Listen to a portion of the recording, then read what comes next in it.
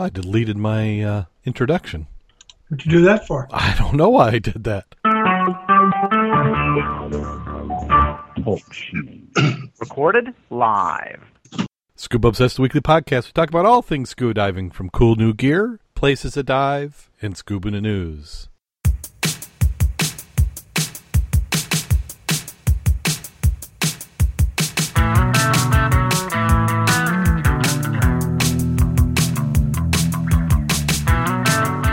Scuba Obsessed episode 235 is recorded live March 26, 2015.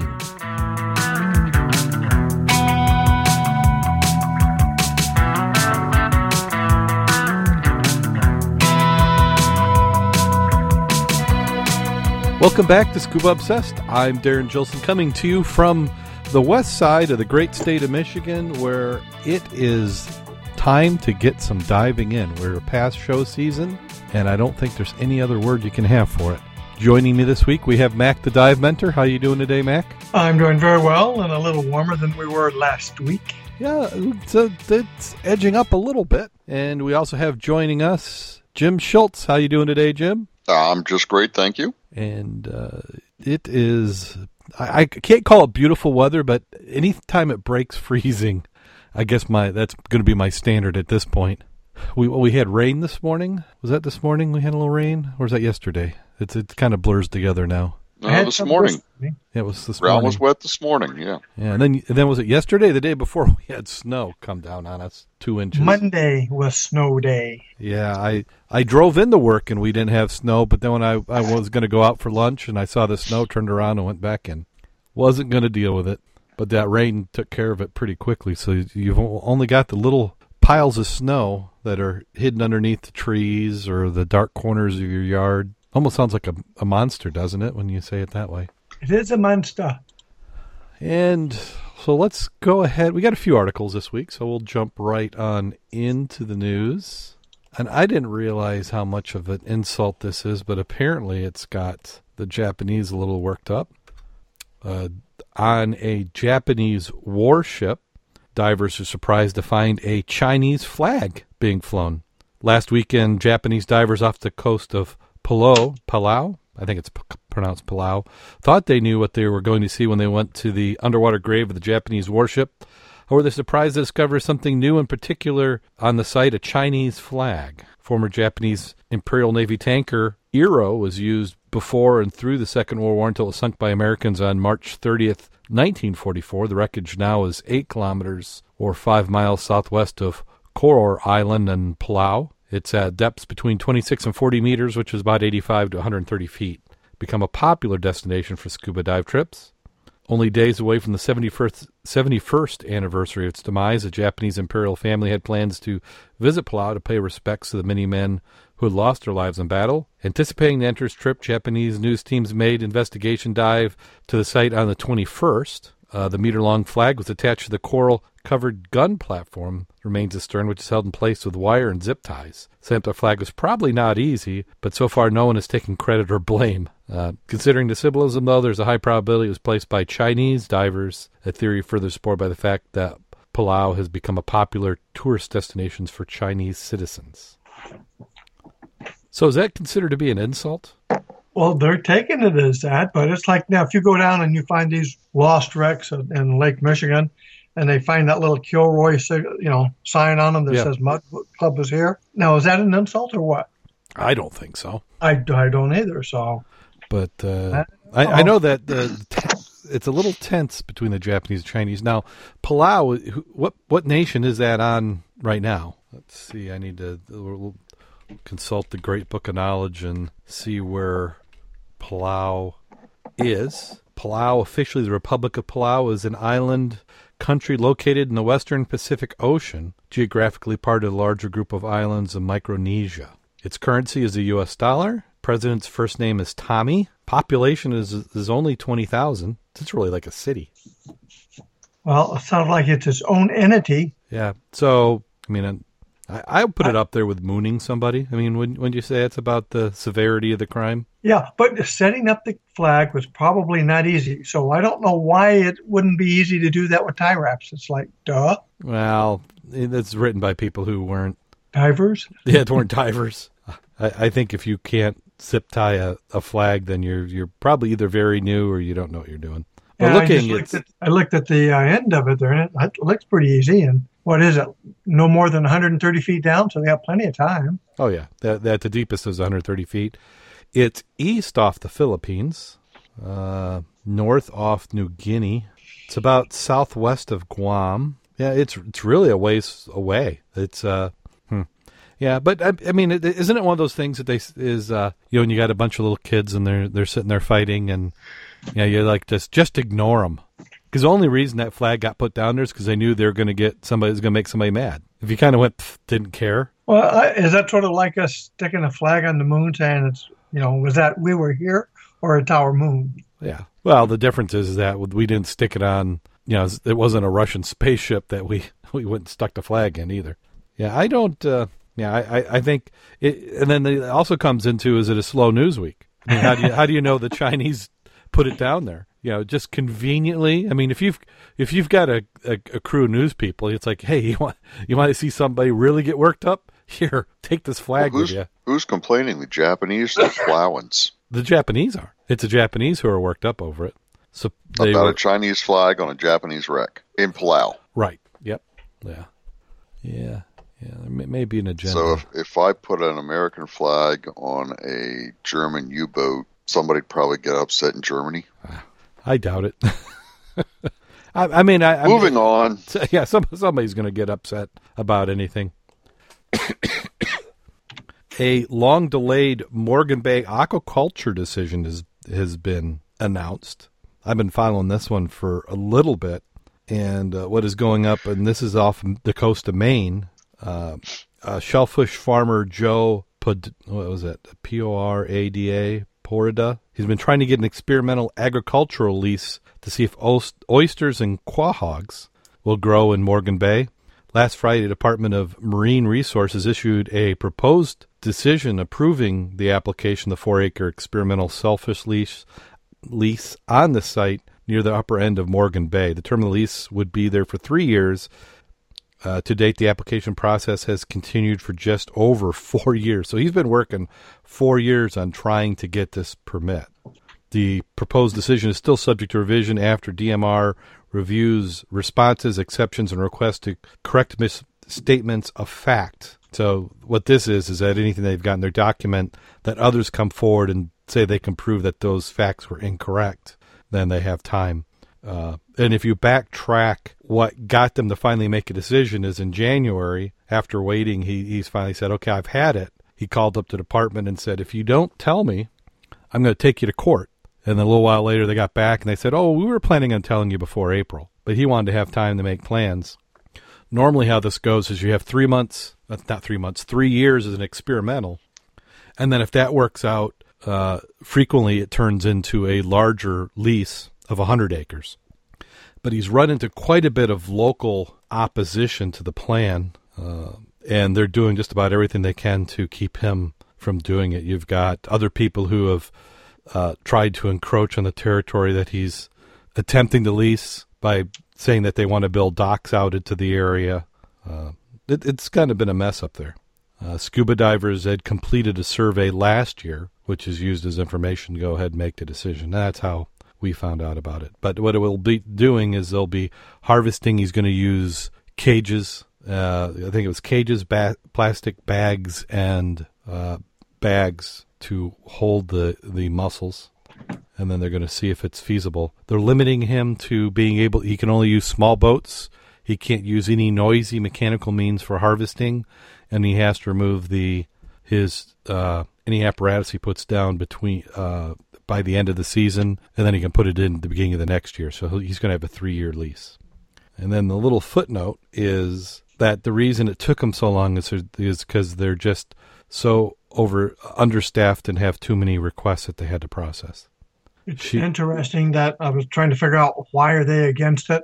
It was talking about the opponents testified the operation would interfere with their ability to swim or boat from their shore front and would destroy the tranquility of Upper Morgan Bay. They also said the proposed operations were inappropriate for Morgan Bay and that shellfish aquaculture would provide a net benefit and improve water clarity. So the hearings have got 24 witnesses, 75 exhibits, and it's like he said, she said. Yeah, what everybody has an opinion before they know anything, and you've got one group who doesn't want it for any reason, and then you've got the other group who's going to make monetary benefit from it. And I'm looking at a map of the area. It's kind of hard to get an idea of scale here. If I zoom in a little bit, I mean, it's a pretty big bay. Well, the last statement I thought pretty much said it. It says, almost lost in the procedural quagmire and anger of nearby landowners are DMR findings that the proposed shellfish farm won't unreasonably interfere with the protected interest of landowners, meets legal requirements, and that, subject to a few minimal restrictions, an experimental lease should be granted. Yeah, but did you see the other part in there where they were trying to say that the landowner had personal contacts with the DNR and the research people? Well, it's like they say, it's not what you do, it's who you know. Yeah. Well, my thought is if you've been working on it for 4 years, eventually you're going to get to know somebody. Yeah. Interesting. Yeah, it is. It is some utilization of the resources. I'm in favor of it. If it gets abused or becomes a problem, then you revoke it and he doesn't get to do it again. But if you look at other areas who have similar activities, I don't believe they have a problem with it. But you also remember that a lot of this has become resort area, and they don't like anything. You know, like they cry that we don't have enough green energy, and then you go and try and put a windmill somewhere, and it's like, oh, it's going to block my view. Yeah, there was an article in today's paper for the same areas talking about harvesting scallops, and there was a new procedure they were using for it. You know, they're actually growing them or bedding them. Mm-hmm. And the key item is I didn't realize that scallops were running, true scallops, $13, $14 a pound before they're processed. Wow. So if that's true, how much is it going to cost you for scallops? It's going to be $20, $30, I would say. I mean, at least double it. You would think so. Yeah, I'll just eat shark plugs and pretend they're scallops. That's what we do anyway, whitefish. Mm-hmm. And my cultured tongue doesn't know the difference anyway. Yeah, us inlanders. Hey, it still tastes good when you soak it in butter. Yeah. Yeah. If it don't make me sick, it was good. Yeah. That's right. And this next article, I know almost nobody who's referenced in it, but supposedly they're famous. HBO's Entourage stars diving with sharks in Costa Rica. Adrian Grenier, the star of the hit series Entourage, is soon to be released in a feature film, conveniently for PR, arrived in Costa Rica this past Sunday for the purpose of swimming with the sharks. This was learned from his social media posts that the famous actor, producer, musician is diving off the Isle del Coco. Is that Coco? With a group of biologists. Who puts the website font color gray on white? Someone who doesn't know what he's doing. Well, yeah. It must be this website because the article to the right. Well, they don't want you to read this article. They want you to read the article with all the girls in the bikinis. Well, that's the one I'm reading. I just learned that Costa Rica is a top 10 spring break vacation destination. Sure. For people who have I can see why. Well, you're talking about, no, I like the article, nothing against your article, but the photography, meaning the pictures to the right-hand side, are really, really nice. That's what you're talking about, Jim? Yeah. Well, but here, okay. Forget the article. Let's look at the other side. Okay, well, look at the other picture. Look at the photo credit for that photo. Yeah, that's a little tight. Yeah, Wikimedia. What that means is that they took it from the wiki and that those pictures have nothing at all to do with the article or anything else other than that they're college-age girls. And attractive. Yeah. And skimpily clad. But it probably got at least us five to click on the photo. Hell yes. You know, it made me read the spring break article, or at least part of it. Yeah. And you don't need butter for this. Well, they're wearing plenty of butter right now. You could probably dip your cod right there. Little cocoa butter. Little cocoa butter, yeah. Okay, so let's look at so we've gone from that other guy we had no idea who he is to these pretty girls, and let's say the 10 destinations for spring break. So I need to know these so I can tell my daughter no in advance. Dominican Republic, Bahamas, Costa Rica, Canada, Jamaica, Aruba, Netherlands, Antilles, Turks and Caicos. Along with Mexico. Orlando, Fort Lauderdale. I was going to say, what happened to Lauderdale?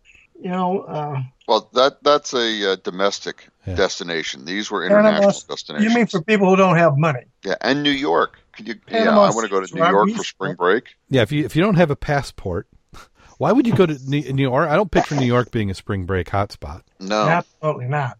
But I think if you're a college student, getting out of town, not with your parents, in a place where there's parties, is spring break. It's just that I don't think in New York you may not be dressing in these bikinis, at least outside.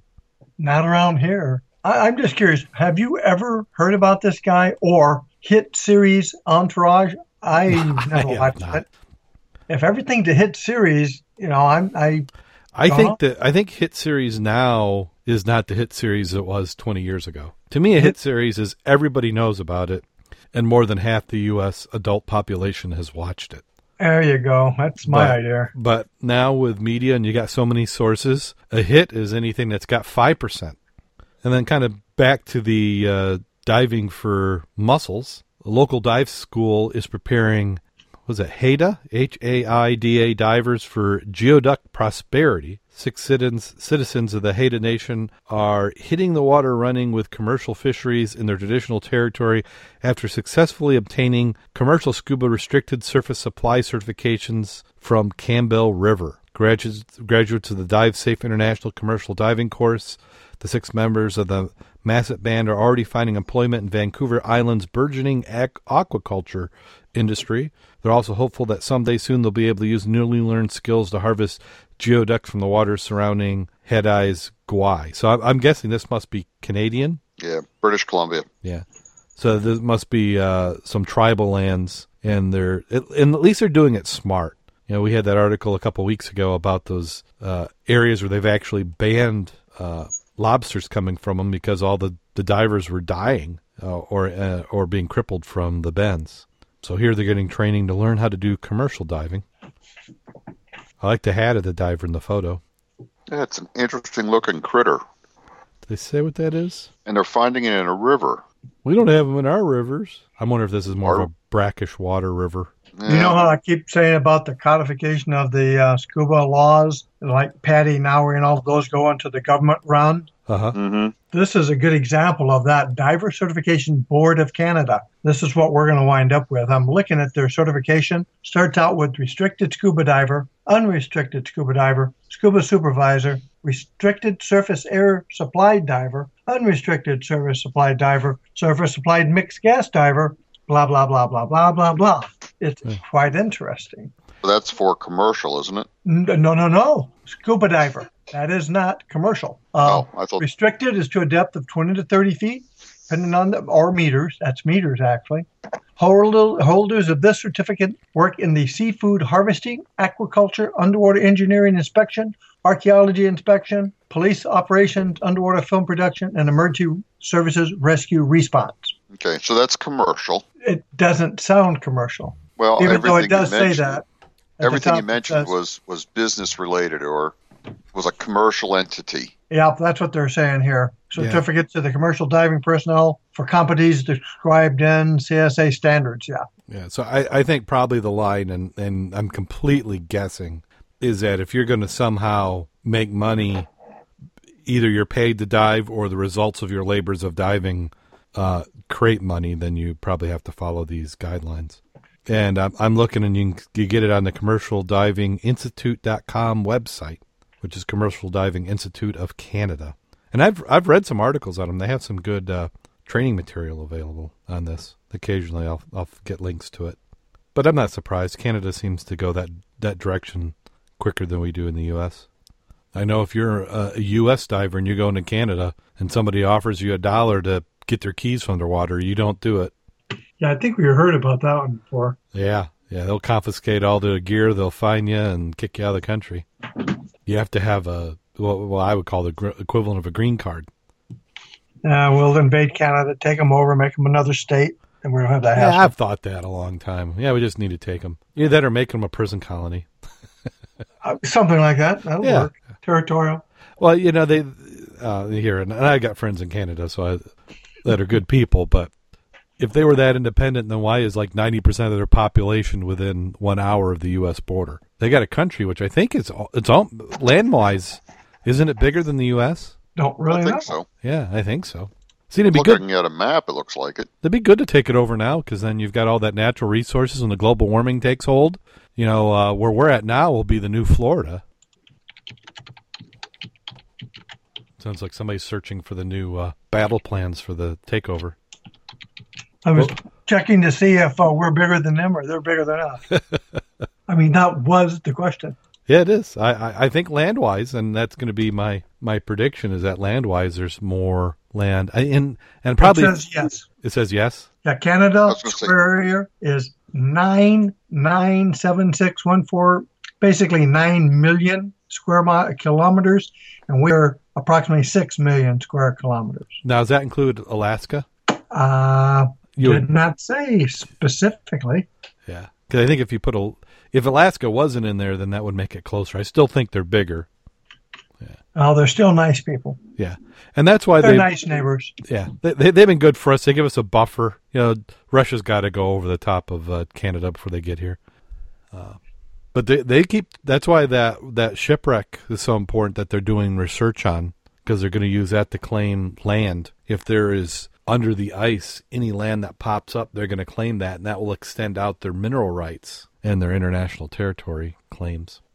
And then we've got a solar eclipse. I don't know, did you see that one island that they had that they're making such a big deal in France, where they have the causeway, and this is the one time where the water has potential of completely making it to be a true island? I have not heard. Yeah, and we had the eclipse, the lunar eclipse, where everything lines up and you have the super high and low tides. And there was a bunch of photographers and everything. And I'm thinking, with all this global warming, and this happens like every 80 years, wouldn't the water level come up to the point where this would happen like all the time?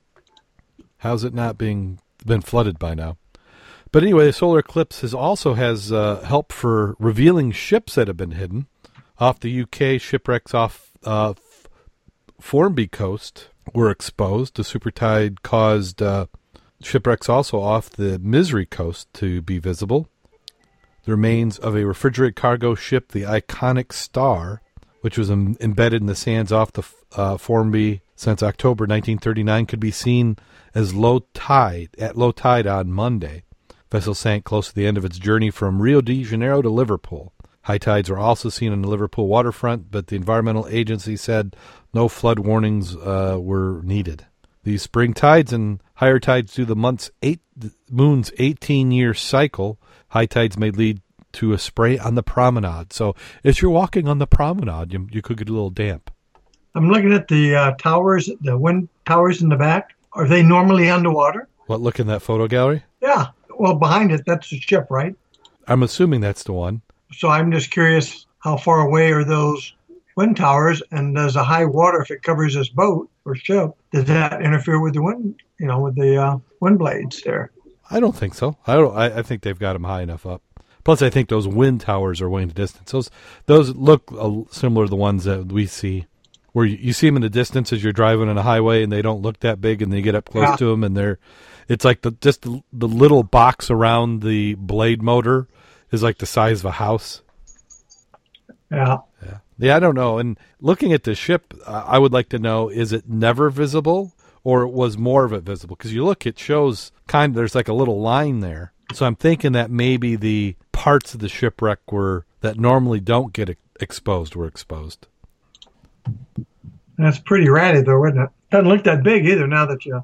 Yeah, it wasn't a huge vessel. Yeah. And they knew it was there. It wasn't like it wasn't discovered, but creates a little bit of awareness, a little bit of visibility. Is this like the Bay of Fundy where they have 23-foot tides, high and low? I think so. I think it's fairly high tide ranges to begin with, and those are going to be where you're going to see more effect when you have these 18-year cycles. But with the ice leaving Lake Michigan, we're also seeing something similar here. Shipwreck pieces reappearing along Sleeping Bear Dunes. This is out of Empire, Michigan. The wreck of the Jeannie and Annie was playing peekaboo. Park officials off at the Sleeping Bear Dunes National Lakeshore said that part of the schooner, which sank off Empire in 1872, is visible on the beach again. The wreck last serviced in 2012 and periodically makes appearances on the beach based on changing water levels, currents, winds, and waves. She's back again, they said. The 40-foot-long hull piece of the Jenny and Annie, believed to be the ship's bilge keelson, is one of the multiple shipwreck fragments that periodically wash ashore or unearthed by the elements during the National Lakeshore, along the National Lakeshore. The shipwreck was surveyed in 1995 when the offshore Manitou Passage was being readied as an underwater preserve. The waters between the dunes and the Manitou Islands are dotted with 19th century shipwrecks and submerged docks from former lakeshore communities. The ship suffered... Does it say what they're doing to prevent the destruction of these magnificent artifacts? Are they preserving it? Yeah, I'm just curious. They're taking photos. I saw that one picture with a big, large green rope around it. Do you see that one? I mean, look. Like somebody was trying to maybe take something. I don't know. Yeah, no, I get to click on the forward, and then it runs a damn ad. Dun, dun, dun, dun, dun, dun. There's a couple interesting shots. Yeah. I don't see a rope, though. The ice flows on it. Oh, there's the green. Yeah, I see it. But let me see. Move it up to a bigger monitor. Yeah, I can't tell if somebody was trying to grab it or if the rope just happened to be snagged. It looks like a fairly fresh rope, though, doesn't it? Yeah, because some of the pictures look like the fall and some look like summer. We had a program here at East Grand Rapids Library on the shipwrecks that are in. I don't know where that voice was coming from. No, it sounded like an old-time radio. Yeah, so some of those photos are not from this year. Those are file photos that they handed out. Because I'm picturing there would have been a little bit more ice up there. Because we still have ice down here. Yeah. I guess if you had just the right wind on a particular day, but those had to have been warmer weather photos. Well, if it was damaged severely in 1869, I would consider it severely damaged now. Yeah, it's just parts. It floats. And my dad, did I tell the story? Look, last time I was over there visiting, he was reminding me when we were at the chalets. He was walking along the beach one day, and he saw this. It was probably 30-foot section of a wooden ship out there. He thought that was neat, so he went the next day he was going to take my mom and I out to take a look at it. And when we got out there was nothing. The waves had pulled it right back into the lake. Yep. And you know where those chalets are, too, those A-frames just north of the plant. Mm-hmm. Yeah. That's down in the same area as the railroad tracks and the dump cars out there. Yeah. Yeah. So I imagine you got some pretty well waterlogged things That's real close to the clay banks also. Yes. And we found other stuff there. I've got, I don't have it here. I think my dad's got it. But we've got some little, you can tell they're off a boat, but you have no idea what they are. One was actually a ring. The ring is about 3 foot in diameter, and it's built up like 2x 4 layers deep. So it almost looks like it could be a port of some kind. So I don't know if that would have been in the structure as a porthole, like you'd had a porthole and there'd have been a brass porthole on it, and that was just a framing for it. But you were always finding stuff like that washing up on the beach. And then the steamship, the SS Ramona, is making a final run on Reed's Lake in 1956, if we were back there. So Reed's Lake, that's where the Grand Valley State University did the ROV through the ice, isn't it? That's correct, and that's a little south of Grand Rapids proper. Mm-hmm. For those who want to know where Reed's Lake was, Rapids area. That's not too bad. That's not too bad a distance. Two Grand Valley State University professors discussed their efforts last month to document the remains of the SS Hazel A, which sunk in Reed's Lake in the mid-1920s. Others in attendance spoke about the history of steamships on the lake. With the help of colleagues from Northern Michigan College, a professor used a sonar to get more detailed images yet of the steamship. Also looked for the remains of the SS Ramona, which was followed the Hazel, but was scrapped, burned, and is said to be sunk off Collins Park. So it was burned too? Yeah. I got a picture of it after they took the boiler off and just before they slid it back out there to its watery grave. So they took the boiler out, they pushed it out, then they lit it on fire? Hey, you want to get rid of the top superstructure and then burns out to the waterline and goes away, and it's not a problem. Yeah. I could see somebody doing that. Not anymore. Well, they did it. You saw the big picture of it, right? Well, I'm looking at the one here. Right. That looks like the same type that was on Paw Paw Lake, by the way. So really, this is just a double-decker with an observation. So when you would pull up to a dock, you've got center boarding on the side. Everybody would file off, get back on. And how many times a day would these make rounds on these lakes? Any idea? Like in Paw Paw? Most of them had a regular schedule. Because yeah, it's pretty common. Like once an hour or so, I think they would run. Yeah, because before cars were commonplace. I mean, your alternative was a horse. Not everybody had a horse. So it'd be a long walk. If you happened to be within walking distance of one of these docks, it was certainly a lot easier to walk down to the dock, get onto the boat, and hit the town. So like Paw Paw, that would be Coloma, I take it? Yeah, I'm trying to think of which one. Yeah, Coloma or Watervliet.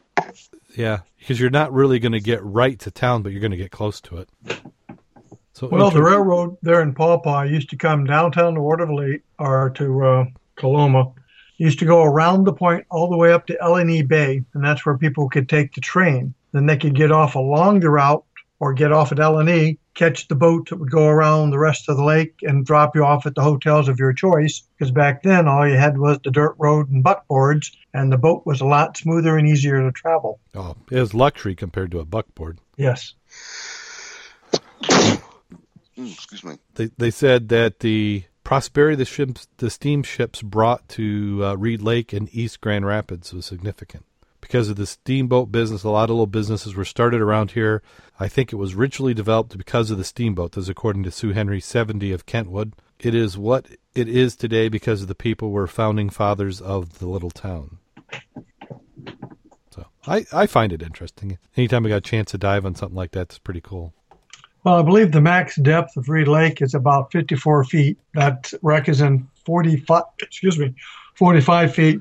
And the visibility, no matter what time of year, is really sucky, which means it's good grubbing for the rest of us because nobody else likes it. Yeah, it takes the hardcore mud diver to get in there and enjoy it. Yeah, I'll be going up there this spring doing a little bit of work, and you've got one public access, and you also have a kayak launch point. So you do have availability to get out there and start grubbing around. Now, not around the boats. Now, what is the reason for the visibility being so poor? I'm sorry, go ahead. What's the reason the visibility being so poor? I think a lot of it is because the runoffs and the drainage is not as desired, and therefore you keep getting pollutants in every time you have heavy rains. Okay. Yeah, I mean, that makes sense. You have some lakes where everything flows into it, and that will contribute to it.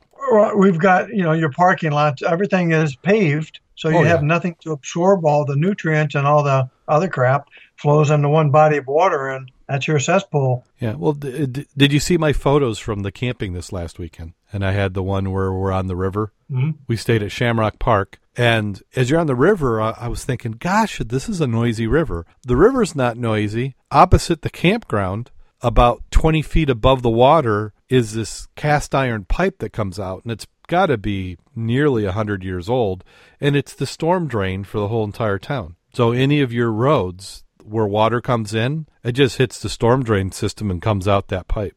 So there is no delay. I mean, previously that would have, before you had cities or towns, that would have been swamp or land or something would have absorbed a lot of that water. Now we just run it right out to a body of water, such as a lake or a pond. On that article, do you see the one that says related stories on the frozen surface of Reed's Lake? No, I didn't. Oh, if you went to the bottom and you hit to the left and you clicked on that, that gives you some very nice pictures of the boat and part of the area.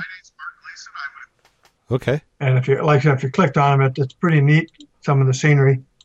And it reminds you a heck of a lot of Paw Paw. And there's a good picture of the Ramona with the boiler off, superstructure gone and burned. There's a good picture of what that looks like. Okay. So when you look at the side scan of her and you wonder why all you see is the gunnels and the ribs in the bottom, that's because that's all there was when they sank her. Did you find the pictures I was talking about? Yeah, I'm clicking on it now. Okay. The Flash wants an update, which I'm not going to give it, but okay. Oh, that with a boiler, that's a pretty decent boiler they had on there. Yeah, that's why they took it off, and the prop. You'll find that because that's one of the few color ones they have there, and it's right there at the dock as it's burning, matter of fact. Okay. Did you get there yet? Yeah, I'm at the one where it's burning. Yeah. Yeah, that makes sense. There's hardly anything left of it. Well, my point, I suppose, is I love the archaeological aspect and discovery. But all you do is go back and look at the history. It's already got the photos, and if they didn't get a grant to spend the money to go look at it, it wouldn't mean anything. Yeah. That's and literally, other than the bow, everything is to the hull. There's nothing left. Even before they sank it. Yeah. And the front part burned too, but this is just it was later when it burned. Yeah, it's still burning as that picture was taken. Yeah, it was burned in 1956. Yeah. Well, they got to play with some toys. Yeah. As I look at some of these other photos, I like old boat photos anyway. Wow, there's that other one of the was it Nizella or is that Hazel? Oh, it's just Hazel A. So they did the same thing with that one too, then, did they? Yes. That one looks like it sank right at the dock before they burned it. Must have been a bad winter. And you could hear everybody complaining. What an eyesore that is when they got to take care of it, because it probably was sitting at dock for a couple of years not being used, and somebody wanted the space, blocked their view.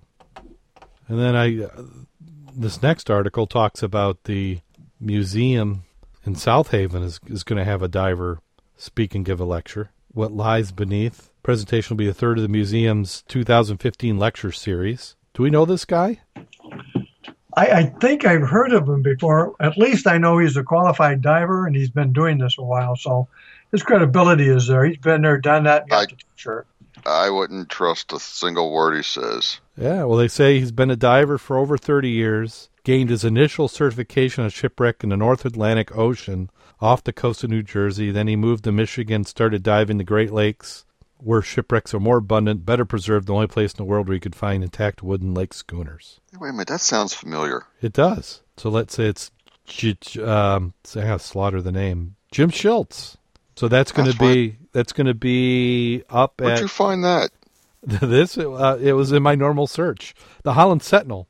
Holland Sentinel? Wow. Holland Sentinel posted it on the 24th, which that was 2 days ago. That had been Tuesday. So Tuesday, they posted an article that says that you will be presenting at the presentation of What Lies Beneath, a lecture at the Shipwreck Diving Experience and Discoveries of the Great Lakes at 2 p.m. on March 28th. 2 p.m.? Yeah. I got to be there at 2 o'clock. How do you know what time you got to be there? Presentation's at 2 o'clock. Now I know what time I have to be there. Yeah. You didn't know until they told you were doing it. They have a hat and they like pull a name out and they go, it's today's June. Well, I knew I had to do it on Saturday. I thought I had 2 o'clock written down, but I didn't know if that's for sure or not. So if that's what they've got in the paper, that must be right, because the papers never make mistakes. Yeah, everything's true in the paper. So okay. Well, since you brought it up, yes, I will be speaking at the Maritime Museum at 2 o'clock on Saturday afternoon. I think I complain about the admission fee. They say admission's $8 for adults, $17 for seniors, or $17. There you go, $7. Pay to get in. $7 for seniors. I was going to say that was like a bargain. It should be at least 2 to 3 times that for that presentation. Well, museum members get in for free. And what's a museum membership And cost? Actually, $8 is probably what it costs for a one-day admission to the museum. So you get to hang around and hear me speak.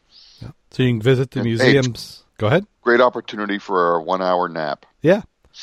You can visit the museum's website, michiganmaritimemuseum.org, and they have their 800 number, which is 1-800-747-3810. They didn't even give you your credentials as the preserve president. Yeah, they did. Okay, yeah, I see it now. They did. Yeah, cool. Good deal. Yeah, you're really stretching for news this week, aren't you? Scraping the bottom of the barrel. Well, I saw that, and I'm like, well, at first I thought it was going to be the MSRA show, but no, this is the preserve. So we're getting to that time of the year. So is the museum open now every day? Weekends, I believe. I think they start every day in April. Yeah. It is getting to be that time of year, and none too late, or too soon, whatever the saying goes. 5 scuba diving safety tips for boaters. Don't get in the water. Don't get in the water? That's the first one I saw. It says tip number 1 is always for a scuba dive from a boat with an experienced diver at the helm, whether you own the boat or belongs to the operator. So that says don't get in the water? No, I was just backing out. Oh, But okay. if you don't get in the water, you're definitely safer. Oh, that's a good safety tip. You don't use any Well, air. You don't. That's really a good tip. If you're not a diver and you're operating the boat, you don't really know what they're going through or going after. And, a diver would make I won't say a diver would make a better captain, but a diver would make a more familiar captain for a dive boat. So tip number 2, the dive or diver's down flag is essential safety tool to have aboard the boat whenever you go scuba diving. And this publication must be out of Florida because they're reciting the Florida rule, which is a distance of 300 feet is what other boats are supposed to keep their distance from. And the exception is if you're in a navigation channel such as an inlet, it goes down to 100 feet. They're saying we see an awful lot of divers go out without dive flags. In other cases, passing boats don't understand or recognize they have to keep their distance, or they're an autopilot not looking out. And then tip 3 is to stay visible to boaters. The recommendation is that the divers bring a safety sausage along with them every time they dive. It's an inflatable orange wand about 4 to 5 feet in length. Upon surfacing, divers can hold it up so other boaters won't hit them, and their own boater can locate them more readily. And that's good to have on, even if you don't fly it, to have it available. And you want one tall enough to be seen over the waves, so that 5 or 6 feet. They say 4 or 5 feet, but I would say even longer than that. Yeah, you want to get one at least like the Dan group sells. And then tip 4 is stay on top of the weather. We had divers go into the water when there's a big front coming down the coast. When the front hits, the divers are 10 minutes into the dive and they don't realize there's a driving rain on the surface. The boat operator panics because he can't see the divers and calls the sea tow. And we've got, I guess I don't necessarily understand this. Is this a warm, clear water problem? Is this where the captains are used to being able to look over the side of the boat and see his divers at all times? Sounds like a Florida diving situation. Yeah, because here, you as a captain of the boat, how long can you see the divers? I think once we touch the anchor line, that's probably the last time you see us. Yeah, we follow the bubbles. Yeah. Well, yeah, bubbles can be handy. I guess if it rained hard enough, you wouldn't see the bubbles. Or if you got Bob on board. That's why I like to carry a flag. No bubble Bob. No bubble Bob. We need to bubble Bob. We need to make a flatulence device for him that he could take with him that would burp out a bubble every so often so we could at least track him. He does when he's coming to the surface. Yeah, he'll have to purge his diluent that's in his counter lungs. Right. But staying on top of the weather is good, even if it's not for the same reasons they have. Because a lot of times you're out a distance and you don't want to be caught out there when it's terrible. We've seen it go from glass to 4 to 5 footers in no time at all. And tip number 5 is if you're out in a boat, learn about the local currents. When divers in the water doing a drift dive, sometimes the boat operator will lose them because they understand the current. An inexperienced operator will maintain a position by a buoy, and the divers will resurface in a completely different spot. If he puts the boat in the neutral, on the other hand, the boat will drift with the current in the same direction as the divers and will come close to them when they come back up. If you're doing a current dive. If you're doing a wreck and you go down the buoy, you're coming up the buoy. We lost our internet. Well, that's no good. Yeah, right in the middle of Miss February. Well, we're back recording, so let's see. I lost track. Well, we just finished with that one, so we're down almost to the helium suit one. Yeah, so we had the 5 scuba diving safety tips for boaters, and then now we go into some cool scuba gear. The U.S. Navy is showing off, and I like how they say showing off, but then they didn't give any details or actually show anything. But they're saying that they're showing some prototype of a helium-saving deep dive suit. And the article goes into some good details of explaining some of the stuff that we won't explain to our listeners because they're most likely familiar with some of these conditions. But what the Navy's running into is that they're going through a heck of a lot of helium. And then also they're usually using surface-supplied air for that helium. So they're dealing with all the cables and tanks and the support vessel that goes along with it. So this deep diving suit appears to be a type of rebreather, but it's especially supposed to be good at recycling the hydrogen. I said hydrogen, helium. Hey, you could recycle some hydrogen. So they talk about extreme depths that nitrogen can cause nitrogen narcosis. too much oxygen, you get oxygen toxicity, and so you use helium. But they almost make it sound like they're going with a different mix. Can you figure that out, Mac? I actually know they're using helium mix. Because they talked about helium taking the temperature away. Oh, yeah. You start breathing helium. That's one of the first things we learned at school. And you breathe it. One, you have the Donald Duck. Yeah. So they're getting some better electronics that can actually unscramble it. But now you're talking a lot of money. Right. And then the big one is the heat loss.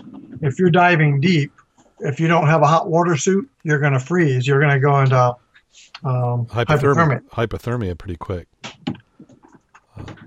Yeah, so the Navy is currently using flyaway mixed gas systems, FMGS, which pumps breathing gas from the surface support ship as an umbilical to the diver's helmet, but the diver's exhalations are vented straight back to the sea. So there's absolutely no recycling, no reusing of any of the gas. Well, that's the way it normally is, yeah.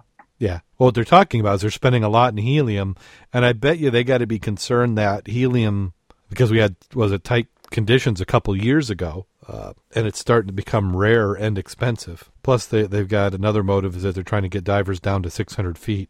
The new system modifies the current helmet and rebreather. Prototype analysis and testing have shown that drastic reduction in helium consumption is possible. This according to principal investigator John Camperman.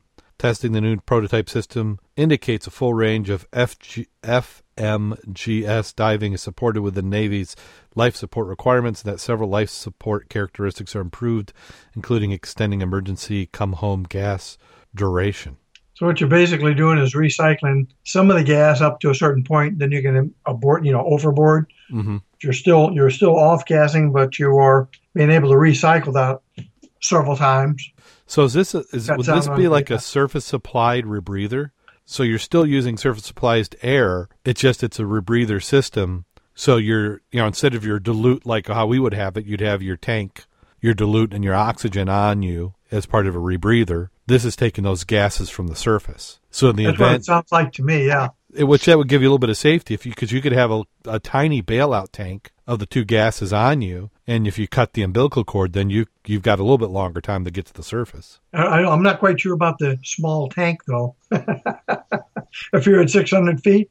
Oh yeah, if it's 600 feet, you're going to be using a little bit more. You would have you want to have enough gas in your bailout that you'd be able to come up with none. Absolutely. If that hose got cut, you don't want to be sucked out through the hose. Be interesting to see what that costs. I bet it's going to be pretty pricey. I mean, just looking at the photo of it, that does not look like cheap gear. And imagine, I mean, you think about the $100,000 toilet seats. Imagine what that would cost. Kind of does look like a toilet seat when you look at it the right way. Those jet fighter toilet seats. Yep.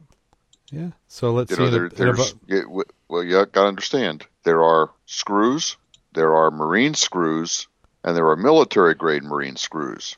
And you just multiply by 10 each time you go between. That's right. 10-cent screw will cost you $1 if it's a marine screw and cost you $10 if it's a military marine screw. And if you're working a nuclear plant, it's $100. Ooh, it's $100. That's right. And if it goes on a nuclear sub, it's $1,000. Well, it's going to cost a little more than I've got. So are we up to the diving yet? I think we are. Well, I didn't get any in. Well, I did. But I want to hear about Mac. I know Mac got some diving in.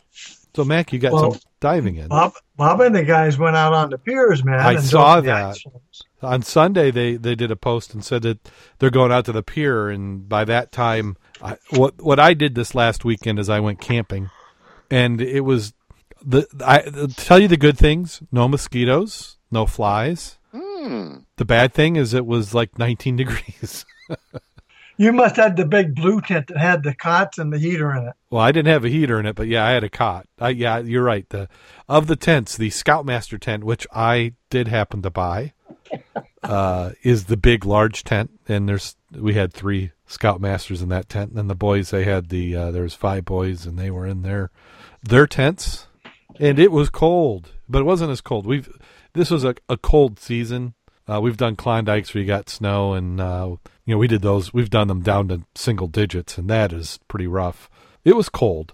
I spent all Sunday trying to warm up. You could have not gotten me in the river no matter what. I was too cold. But Bob and Kevin, were they the only two who went? Yeah, Ted was there, but he was on the opposite side, and by the time he figured out where everybody else was, it's too late to get back in. Yeah. Now, did Kirk go with him? Not as far as I know. How was Viz? Was it about 6 inches? I heard it was 5 feet. What did you hear, Jim? It was 5 on the surface, but when they got in and got the depth, it got pretty bad. Yeah, it kind of makes sense. No, I take that back. It was 5 on the bottom. Oh, 5 on the bottom, so it was worse 5 on the on the bottom. That was their viz on the bottom. They had more viz on the surface. That's pretty good then. I'd be pleased with that.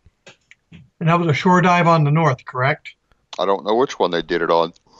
So they need to get the Zodiac out. Or does Bob not have it? Well, he's working nights and stuff, so I think he's limited on his... Oh, so he was... Yeah, I was wondering, because I saw him post, and I was thinking he was still in an outage for the... Well, the actual outage just started, yeah. But he was in pre-outage and they have post-outage. The actual outage is right now. Yeah, so for our listeners, what the outage is, nuclear plants have to go through a refueling cycle. And, when the nuclear plant's down, it's not making money. It's not producing electricity, and that's kind of all hands on deck. So Bob, who's a technical IT type person at the nuclear plant, becomes an operational person for project planning, and I think they call it critical path is what he works on. And so you're busy. He has no time. So I like it when it's early in the year like this because it means that the outage will be over with and he can go diving in the summer. But that was good. That was what I'm assuming water temperatures were low 30s. Probably around 38. Yeah, you still I saw a picture in the paper on the weekend, and they had, or is that in the Facebook, where they had the kayak next to the icebergs, and those are about 15, 20 feet tall. Yeah, those were. I think Mark Perrin went out on the kayaks. Oh, okay, he gets some good pictures. He's out all over. Does he do anything other than take photos all the time? Yeah, he's a EMT master specialist. He teaches at I think 2 of the hospitals. He's part of the cardiac care stuff. Okay. And then he works for Harold Palladium as a photographer. And he used to be a member of the dive club. Yeah. And when he got heavy into photography, he was doing video, and that weaned him away from diving. And he's now now he's a damn good photographer. Yeah, he's doing tons of photography. It's all I see of him posting. And he gets picked up quite a bit. So a lot of his photos are used all over. Yeah. Now, where we were camping, we were right on the river, and it didn't look too terrible. It wasn't chocolate. I would say you could see vertically maybe a foot or two. Seemed towards the edges you had better viz than out in the middle. Sounds right. Yeah, it was moving at a pretty good clip though. A lot of fishermen out in boats. There didn't seem to be a lot of catching, but there's a lot of fishing. Now, did you get anything in, Bob? Mac? Yeah, we got about 8 or 9 dives in.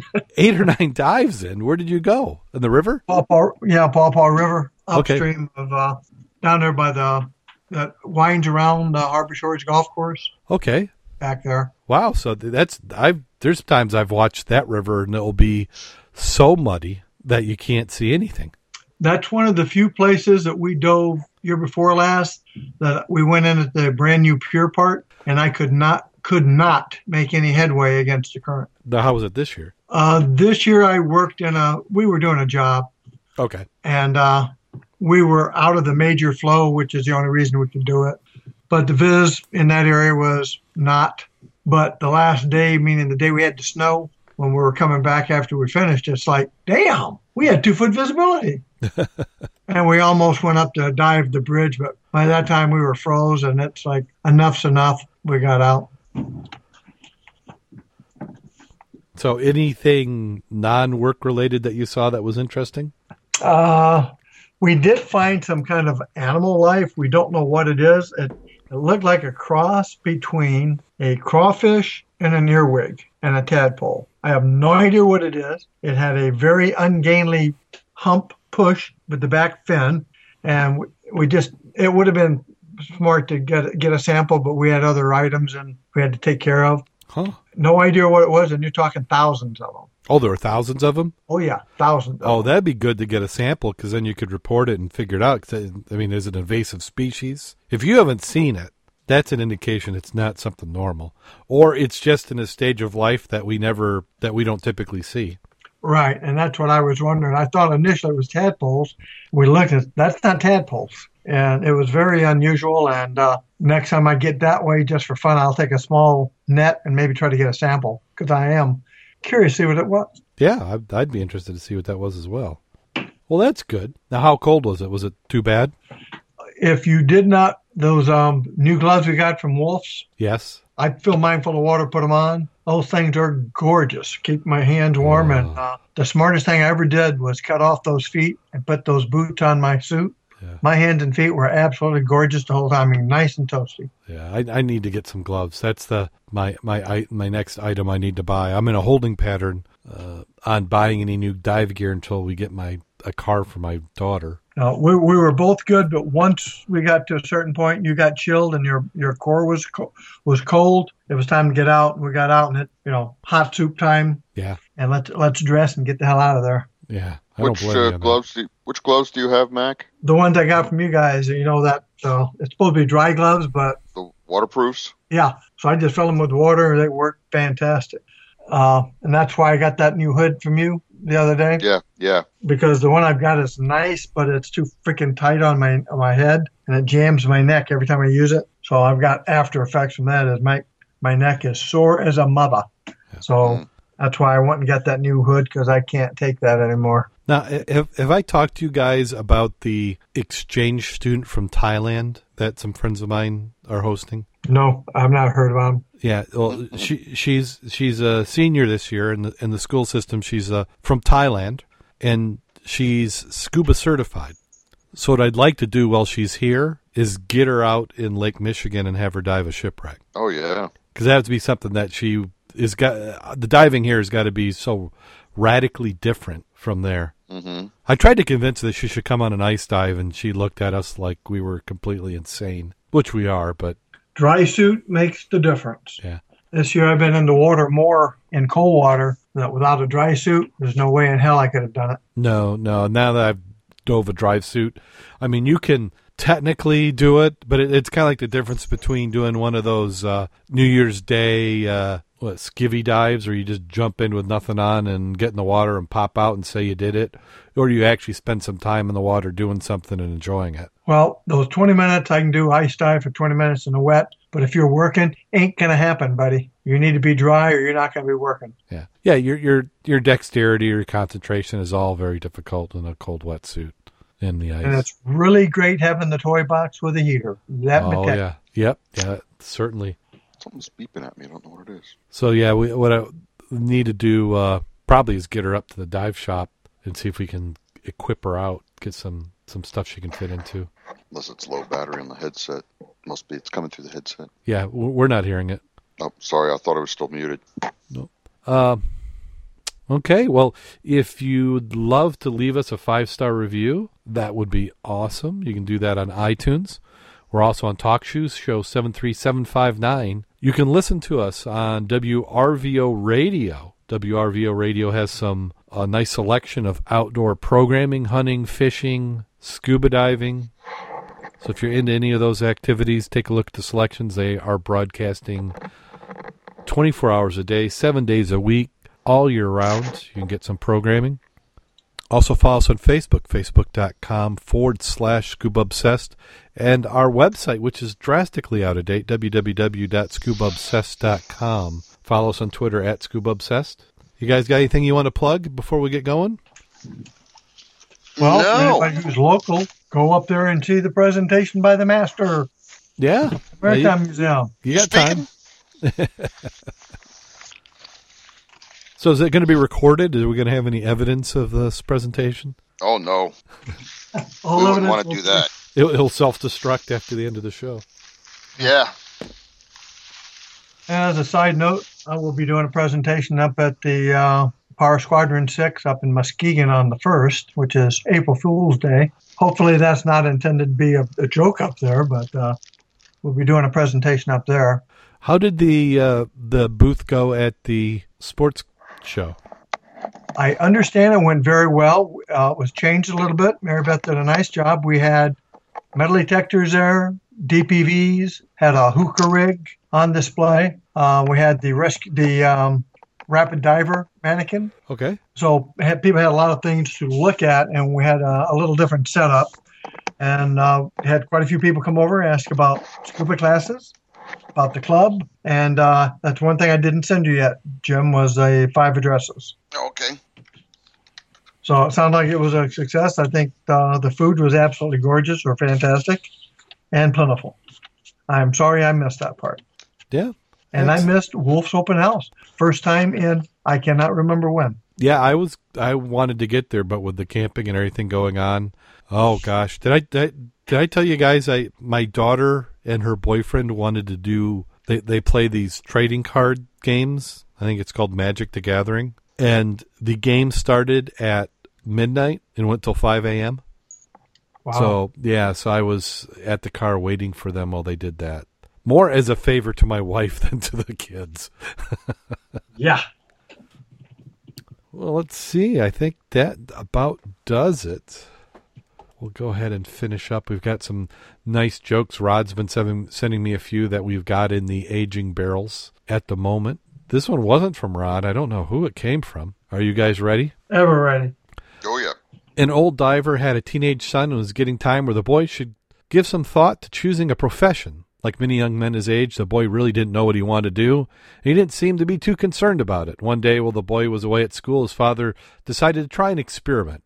He went in the boy's room and placed on his study table 4 objects. First was a Bible. The second was a silver dollar. Third was a bottle of whiskey. And fourth was a Playboy magazine. I'll just hide behind the door, the old diver said to himself. When he comes home from school a day, I'll see which object he picks up. If it's a Bible, he's going to be like me, and what a blessing that would be. If he picks up the dollar, he's going to be a businessman, and that would be okay too. But if he picks up the bottle, he's going to be a no-good drunken bum, and Lord, what a shame that would be. And worst of all, if he picks up that magazine, he's going to be a skirt-chasing womanizer. The old man waited anxiously and soon heard his son's footsteps as he entered the house, whistling and heading for his room. The boy tossed his books in the bed and turned to leave the room. He spotted the objects on the table. With curiosity in his eye, he walked over to inspect them. Finally, he picked up the Bible, placed it under his arm. He picked up the silver dollar and dropped it in his pocket. He uncorked the bottle, took a big drink, while he admired this month's centerfold. Lord have mercy, the old diver disgustingly whispered. He's going to run for Congress.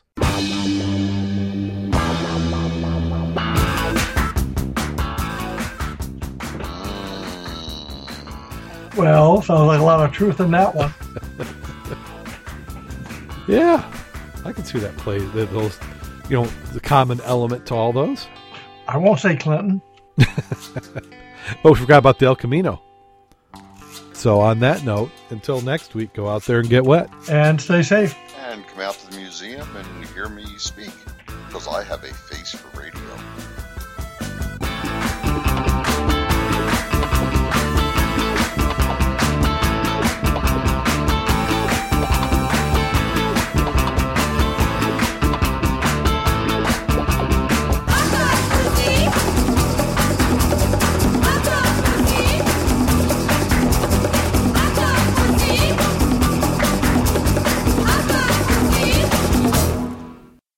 Call recording has been completed.